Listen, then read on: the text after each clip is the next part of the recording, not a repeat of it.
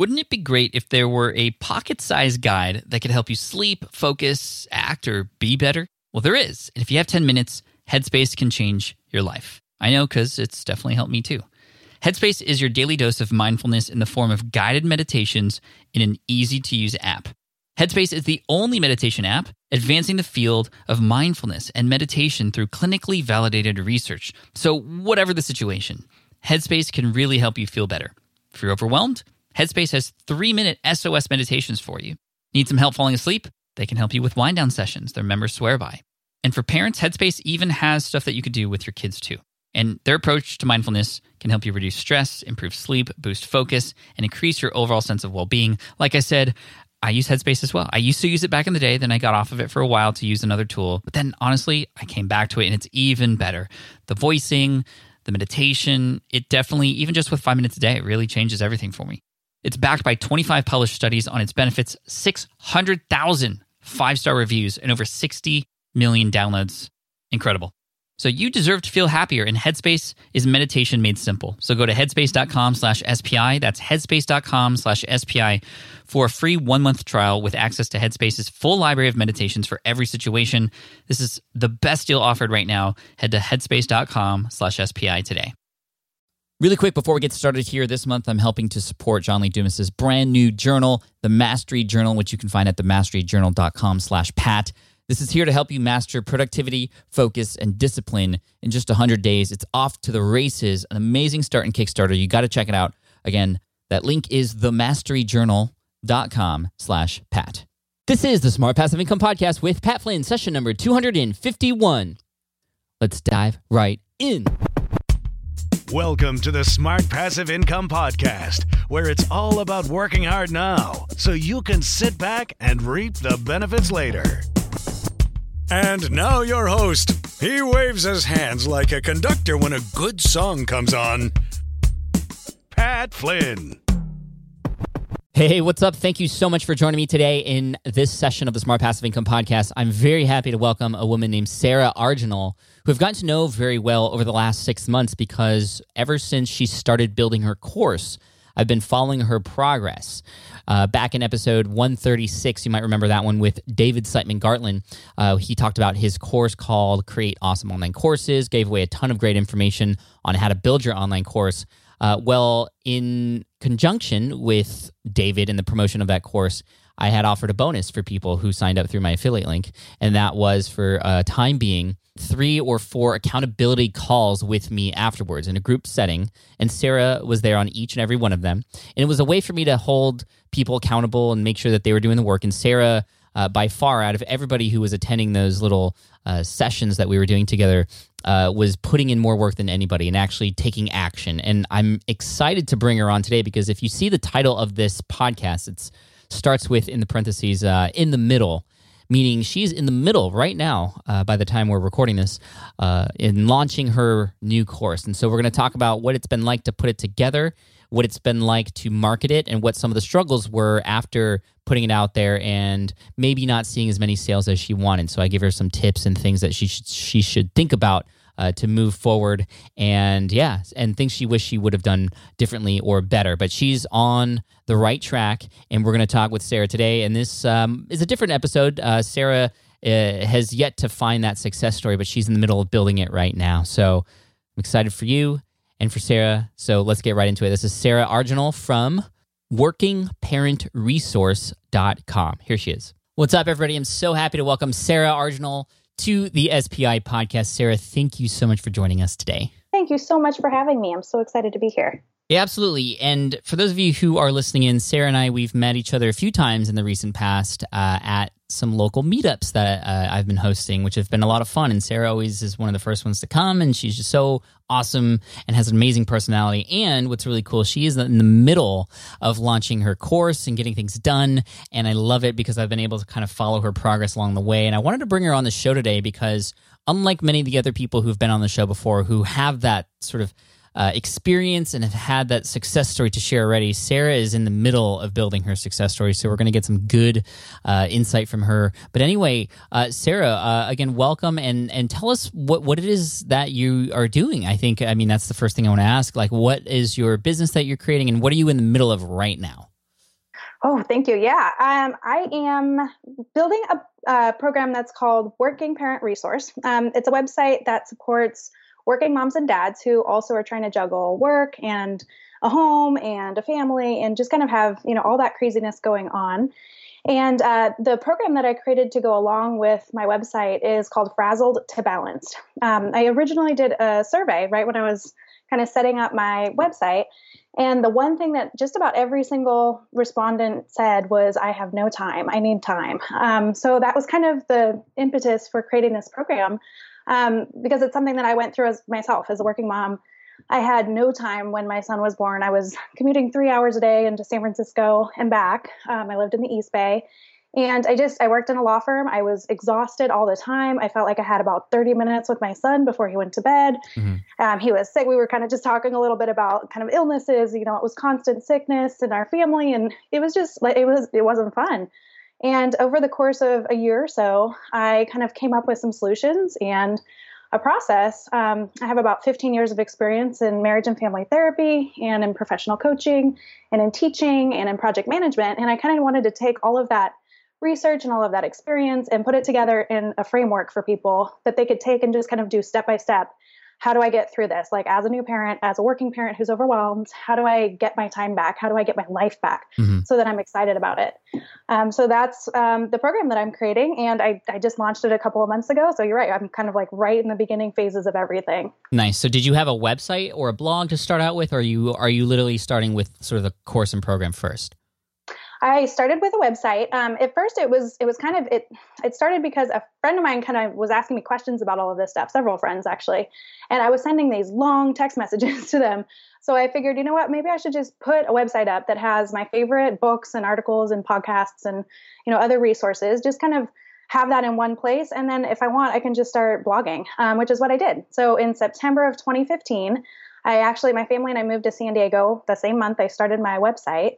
And that's when I created the survey and I started building a website around what people were saying they wanted. So about over the course of maybe 4 to 6 months, I wrote about 30 blog posts that just kind of identified some of my favorite resources and just kind of answered some of the questions that were coming up for me most. And I started with that. And then I was kind of thinking, okay, do I want to make this a business? Is this something that I want to, sort of develop into something else? Mm-hmm. And that was when I kind of was talking to a lot of people about all the issues that they were coming across. And I decided to put together a program. It was either that or start doing kind of one-on-one coaching. But since I work full-time at a law firm and I have my son and my husband, and actually we're expecting a second baby now. Oh, yeah. Congrats. That's awesome. Thanks. So we kind of have a lot going on. So I kind of wanted to spend my time on a program that would help more people and that I could, I didn't want to start doing one-on-one coaching and then not have time to build the program. So I decided to create that asset, and then I can kind of do what I want with it, from then on. Mm-hmm. So I can integrate it into a larger group coaching program or, kind of just utilize it however it seems like it'll fit in the future. Awesome. And the first time I heard of this program, for everybody out there who's listening, was when I had promoted David Siteman Gartland's Create Awesome Online course. And through that, I offered a couple bonuses, which were meetups with me, or what do we call them? Accountability group calls, essentially. And you were on those, and that's when I first heard the idea of this. And then we've met in person a couple times, and each time you are taking steps, and you're blowing me away with just how much action you're taking, despite having all these other things happening in your life that you're also taking care of too. So how are you able to get things done? I think a lot of people would love to do this and, love to get to even this point, even though you're still in the middle of launching it, you have something to launch and you've made a plan. And how are you able to actually make that happen amongst all this other stuff? I mean, this ties directly into what your course is about, actually. So I'm curious to know what you're going to say. Oh, I'm tempted to say, go get my course, but I won't. So I guess 2 answers to that. Number one is kind of the overall picture of it is, number one of the things I've learned specifically from you, because I've been listening since I started this website and all of that, was kind of that just-in-time learning. That concept it's been imperative for me over the last year and a half or so, because I've kind of, it's like so overwhelming. There's so many things that you can do. And I've just decided to put one foot in front of the other and kind of, I have the 2 main tools that I use are Evernote and Trello, and I'll get into that in a minute. But I basically just, if it's something that I think will be helpful in the future, I throw a note down, I throw a website link down, I throw, a copy and paste from an article or whatever it is. I put it down somewhere where I know I can get to it later, but I don't think about it. I don't use it. I don't look into it. I don't research it. I don't get kind of caught in that bright, shiny object syndrome. Mm-hmm. So the first thing that really helped was just kind of focusing on what I needed to do in each moment. And for my course creation,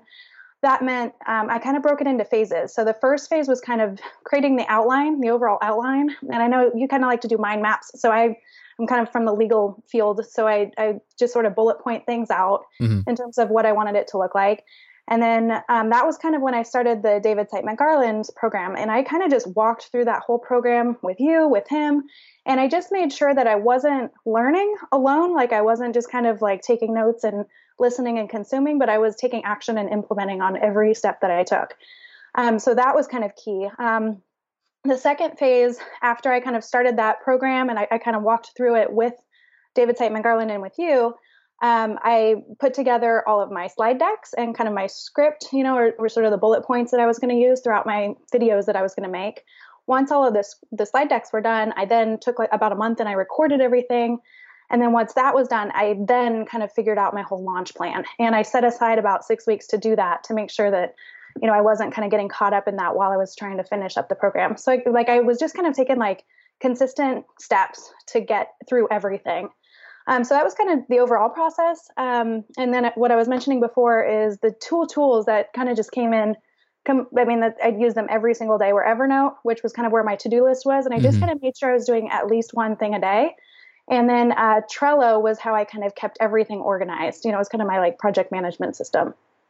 Nice. So it sounds like you got everything that you need to do to actually make progress, and you had given yourself that 6-week window, which I also think is really, really important, because without that, you're never going to sort of light that fire underneath yourself to get things done. I want to rewind and go back to when your website started. You said September 2015, right?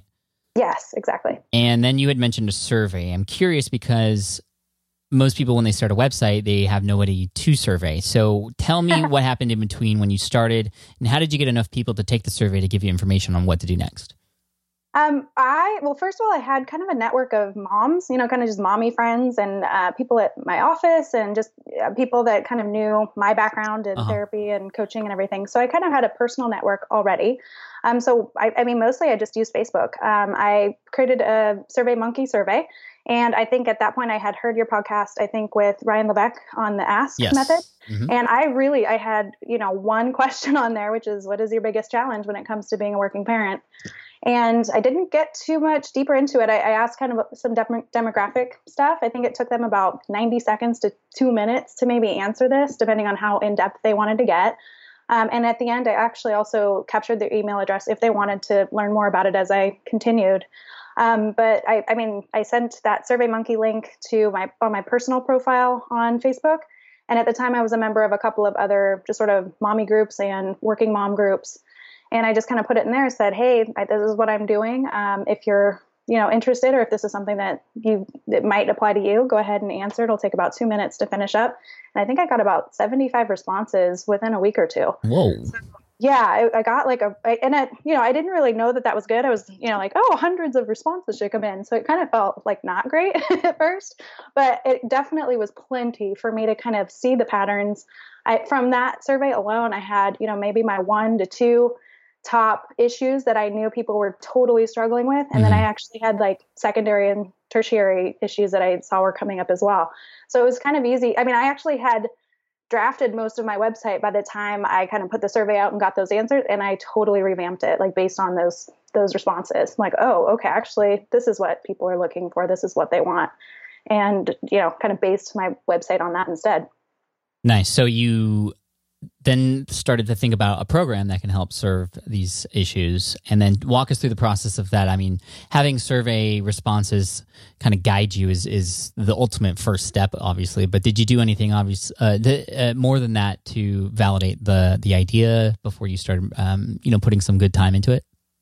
So the thing I did, so I had been doing blog posting for about 4 to 6 months. I actually also went through the Internet Business Mastery program, kind of to just figure out, what is this going to be? Is this going to be a business? What's my model going to be? I kind of did all that foundational work over the first maybe 6 months of my, business.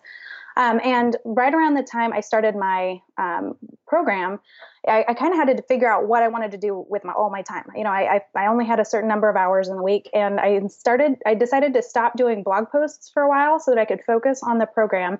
And in the meantime, I actually also started a Facebook group. And that kind of became my focus group over the course of the next few months. I was able to talk to people, ask questions, tell them kind of what was going on with my program.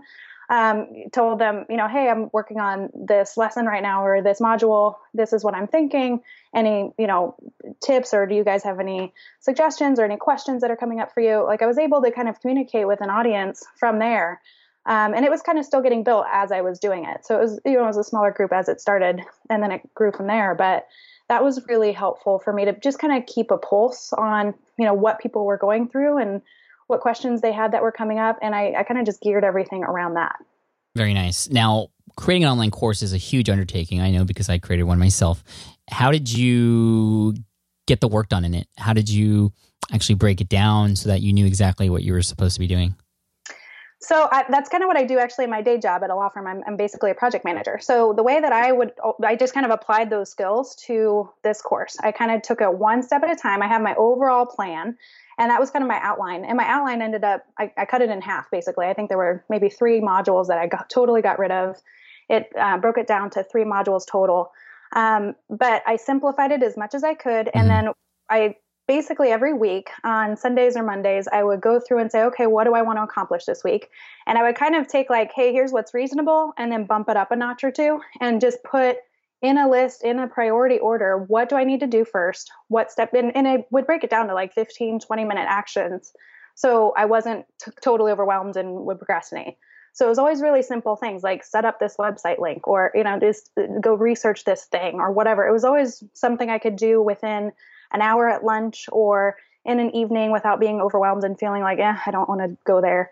But the bulk of the work that I did was on usually either a full day on a Saturday, or a full day on a Sunday, or I would break, both weekend days up. So I would kind of divide the time between my family and then the program.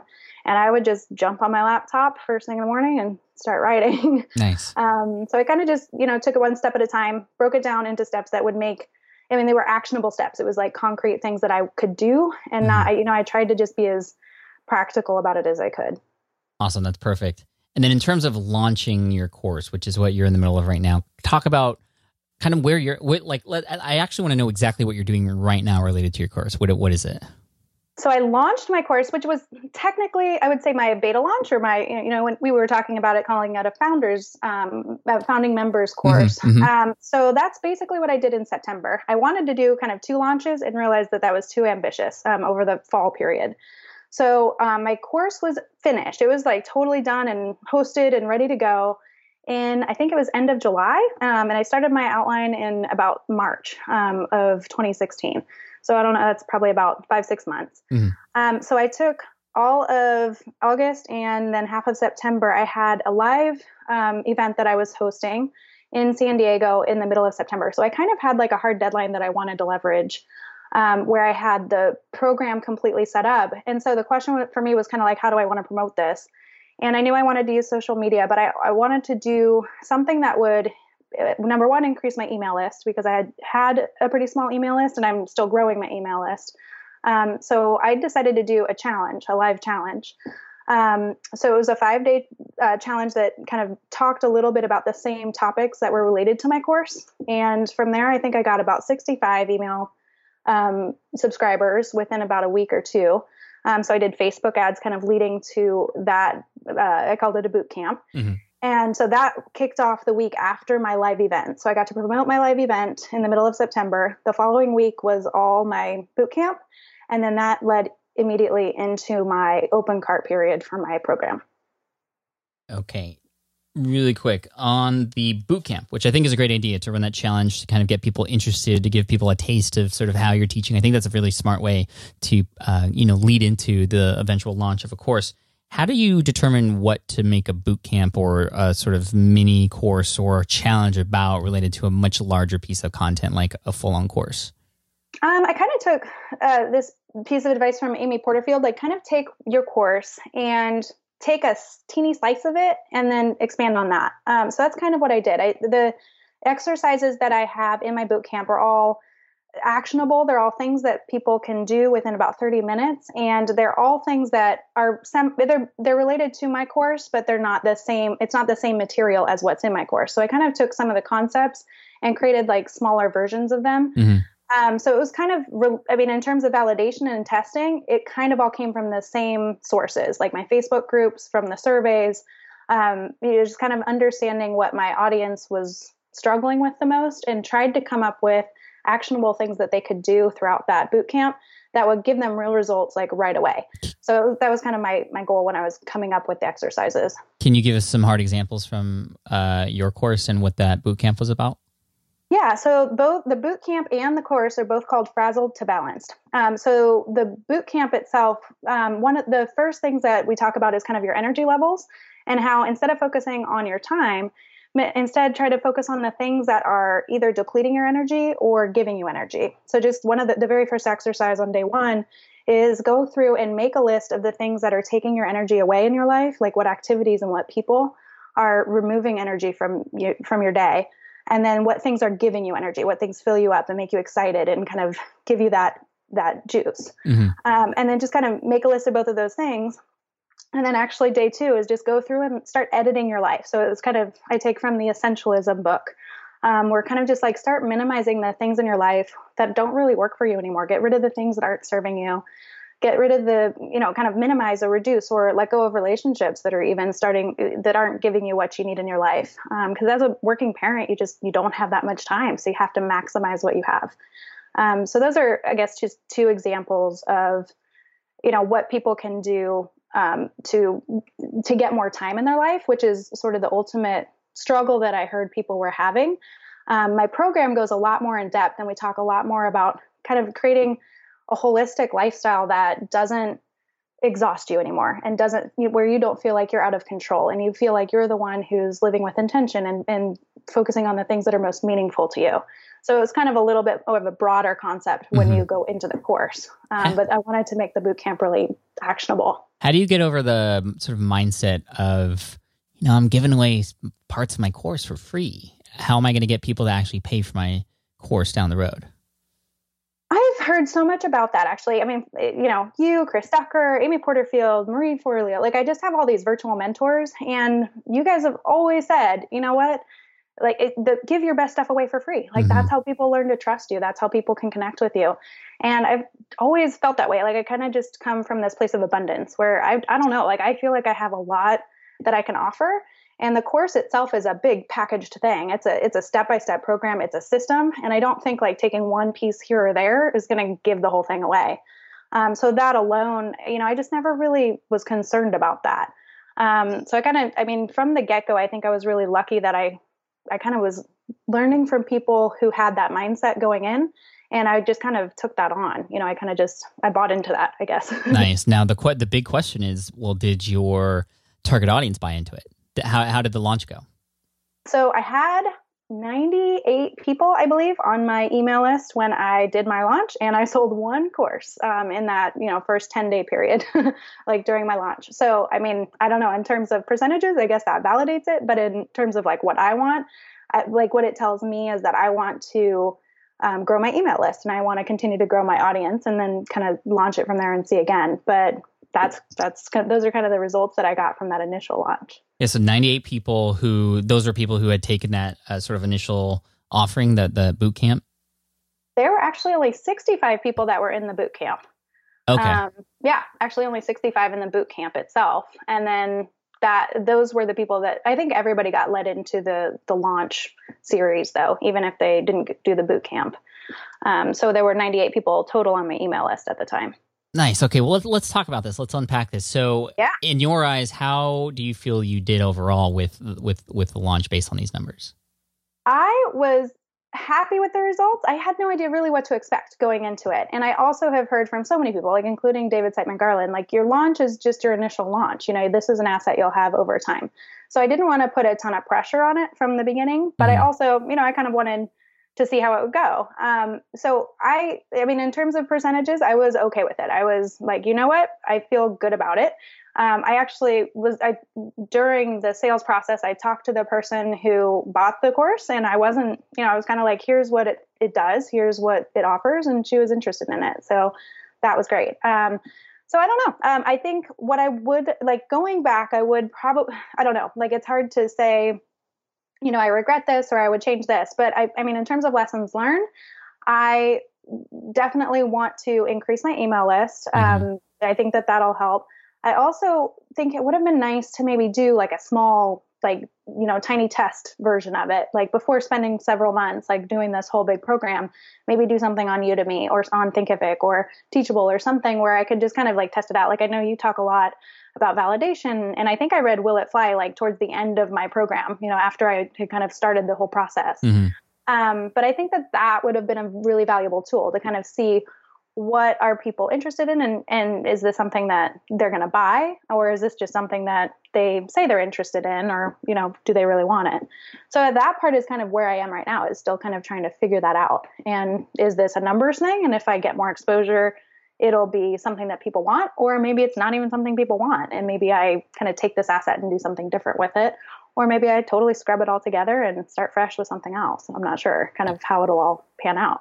Yeah, well, thank you for being honest with all of this. And I love the sort of enthusiasm you have, despite numbers that some people would be like, well, this is a complete failure. And you haven't even mentioned that at all. So that's fantastic. And I don't think it's a complete failure. I don't even think it's a failure at all.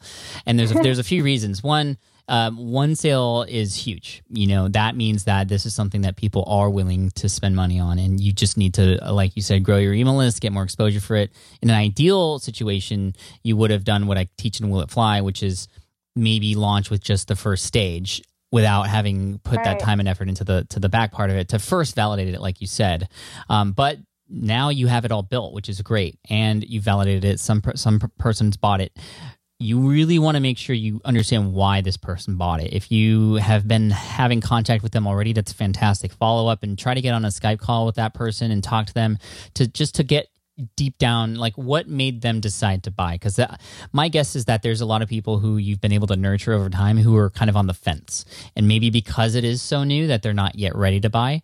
And so I think you're very close to that tipping point where things will start to work out. And like you said, you already have the course made, so you're at an advantage at this point now, having put all that work in up front.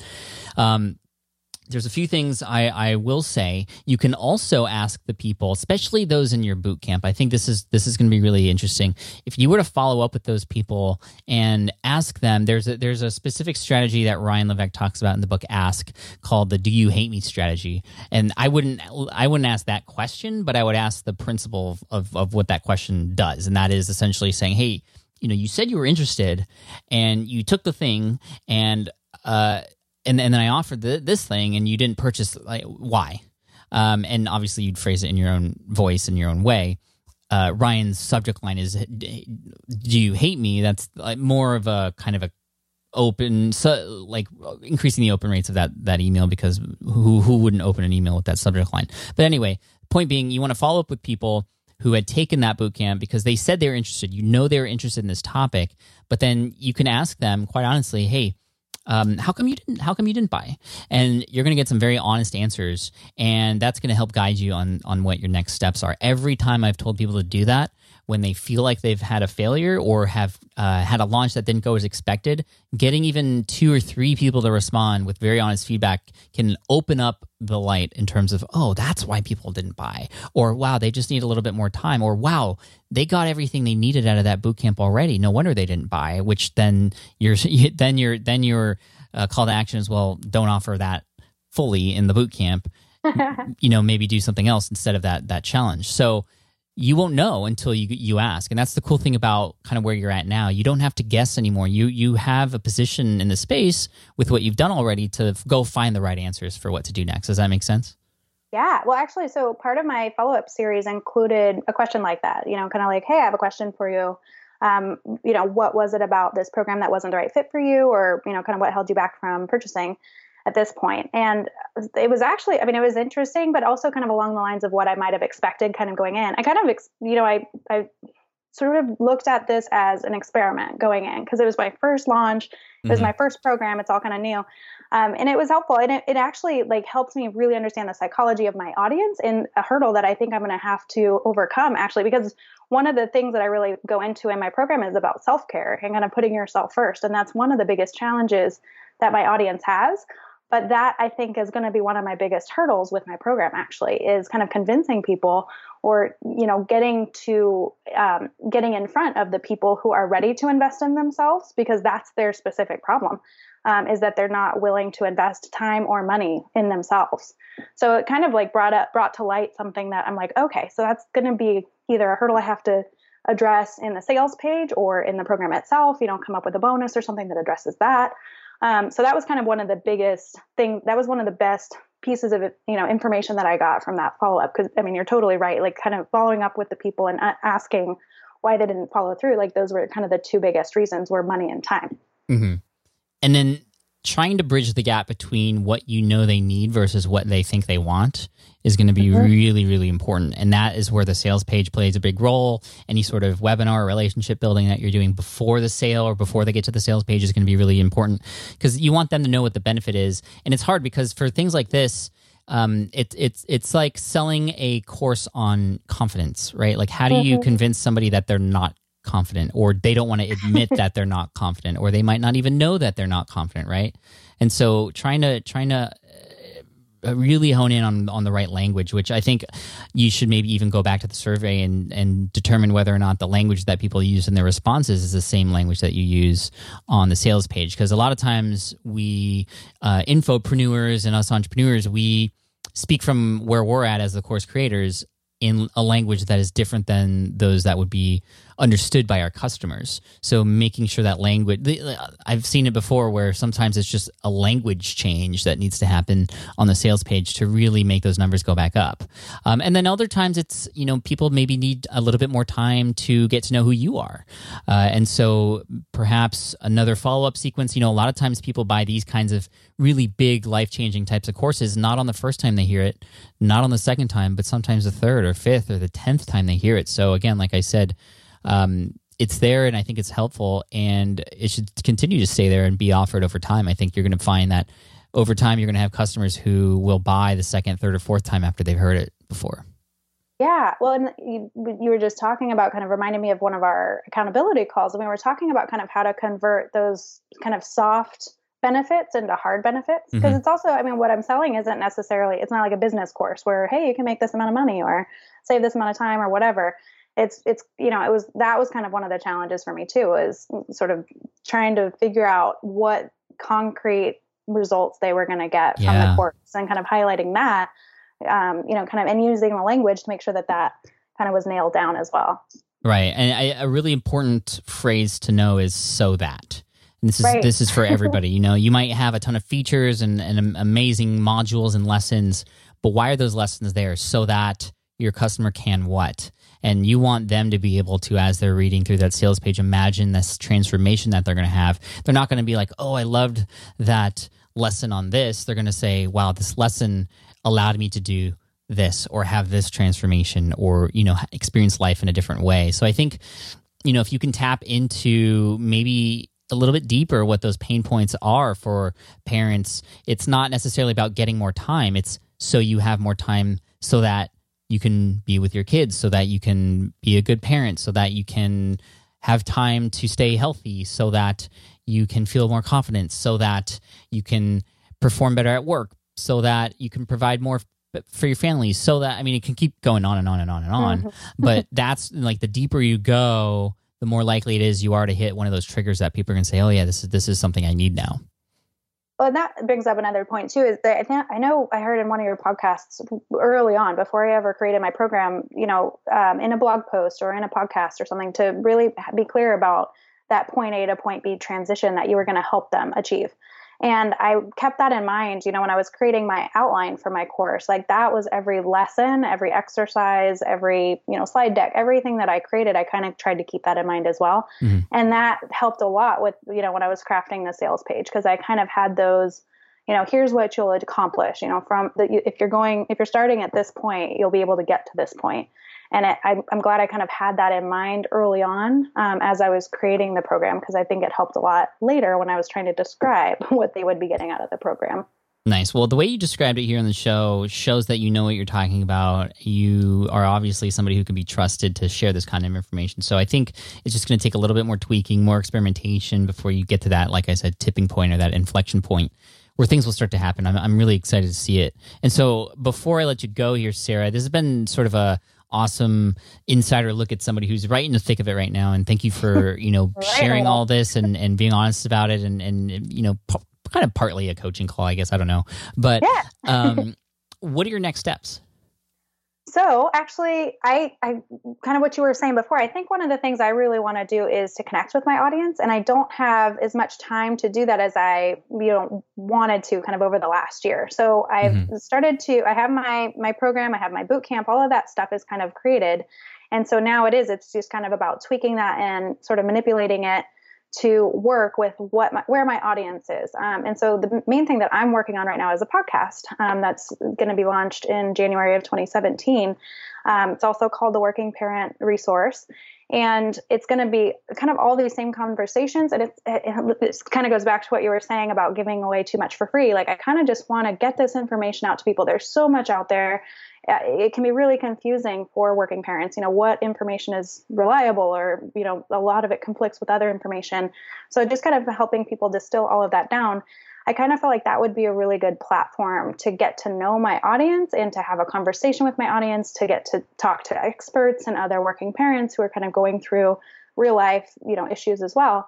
So that was kind of, that's kind of my next step, is building that platform so that I can kind of engage with my audience in a little bit more. I'm able to do it in the Facebook group, but I want to do it in a way that, I think my audience might actually be able to engage. They're always kind of on the go, and it's hard to sit and read a long blog post or whatever. So this is kind of, what I thought might be a good way to get in touch with my audience and kind of teach them and talk to them, let them know who I am and let them know what I have to offer.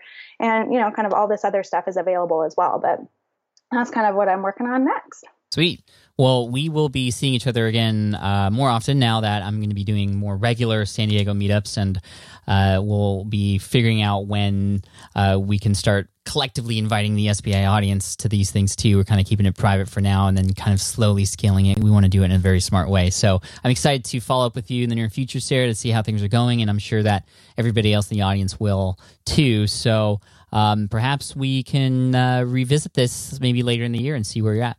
I would love to. That'd be great. Thank you. Awesome. Thanks so much, Sarah. Appreciate it. And best of luck. Oh, where can people go to find out more about all this stuff that you're working on? Everything related to my website, my resources, my podcast, my blog, everything is at workingparentresource.com. So it's kind of the hub for everything. Nice. All right. Keep it up. Thanks so much, Sarah. Thanks a lot, Pat. I'll talk to you soon. All right. I hope you enjoyed that episode with Sarah. She's on the right path. She's been doing a lot of right things, and maybe you wish she would have done certain things differently, but hopefully that's a lesson for all of you out there. And I cannot wait to follow up with her and see how things are going in the next couple months. So we'll check in with her in the future. But Sarah, thank you again so much for your time and for being open and honest throughout this process here with me, and for everybody else listening. You can, again, find her and her work at workingparentresource.com. And of course, you can get the show notes to this episode at smartpassiveincome.com/session251. Hey, and really quick, I want to let you know about a page on the website that might be really helpful for you. A lot of you are already taking action on what you've heard on the podcast, which is fantastic. But a lot of you have also messaged me asking for more, deeper information, more fine-tuned and highly targeted information for specific problems and pains that you might be having. So what I did was I actually put together a few courses. There's more courses actually coming down the road, but you could check out all the courses and things that are available to you there at smartpassiveincome.com/courses. My team and I have worked really hard to put together the best information that'll help you solve specific problems that you might be having in your business. So if you're just starting out and you need help and you need accountability, handholding, you want a community behind this as well, check it out, smartpassiveincome.com/courses. You can see what's available there. All different kinds of courses to help you through a number of different things you might be working on. And like I said, there are more courses coming down the road too. So one more time, smartpassiveincome.com/courses. All right, and hey, you might remember last week I talked about John Lee Dumas's The Mastery Journal. Well, I wanted to mention it one more time because the Kickstarter campaign is up and running. There's different pledge levels where you can get involved. And seriously, it's such a cool, awesomely laid out book. One of my favorite parts of it is the 10-day productivity charts and the discipline charts that you get to fill out for yourself. You actually get to grade yourself, and that's one thing that motivates me more than anything, is being able to track using numbers. And this is an amazing technique. He also shares the Pomodoro technique and Parkinson's law and other things that can help you along the way as you begin to, within 100 days, master productivity and focus and discipline, which is exactly what's needed, right? It's important to have these goals, but unless you can master this stuff, you're never going to reach your goals, or you're going to reach them a lot later than you would like to. So please head on over to themasteryjournal.com/Pat to get involved with the campaign, help support not only John, who's a great friend of the show, but also Pencils of Promise. He's putting some of his own money into play, depending on which level he reaches for some of his pledge goals, and he's donating to build schools in different parts of the world. And Pencils of Promise is a company that I'm an advisor for, and I just love that he's doing work for this organization too. So one more time, themasteryjournal.com/Pat. Go ahead and check it out. Thank you so much. I look forward to serving you in next week's episode. Until then, keep making mistakes, guys, because that's how you learn. So keep moving forward. Take care, and I'll see you in the next episode. Bye. Thanks for listening to the Smart Passive Income Podcast at www.smartpassiveincome.com.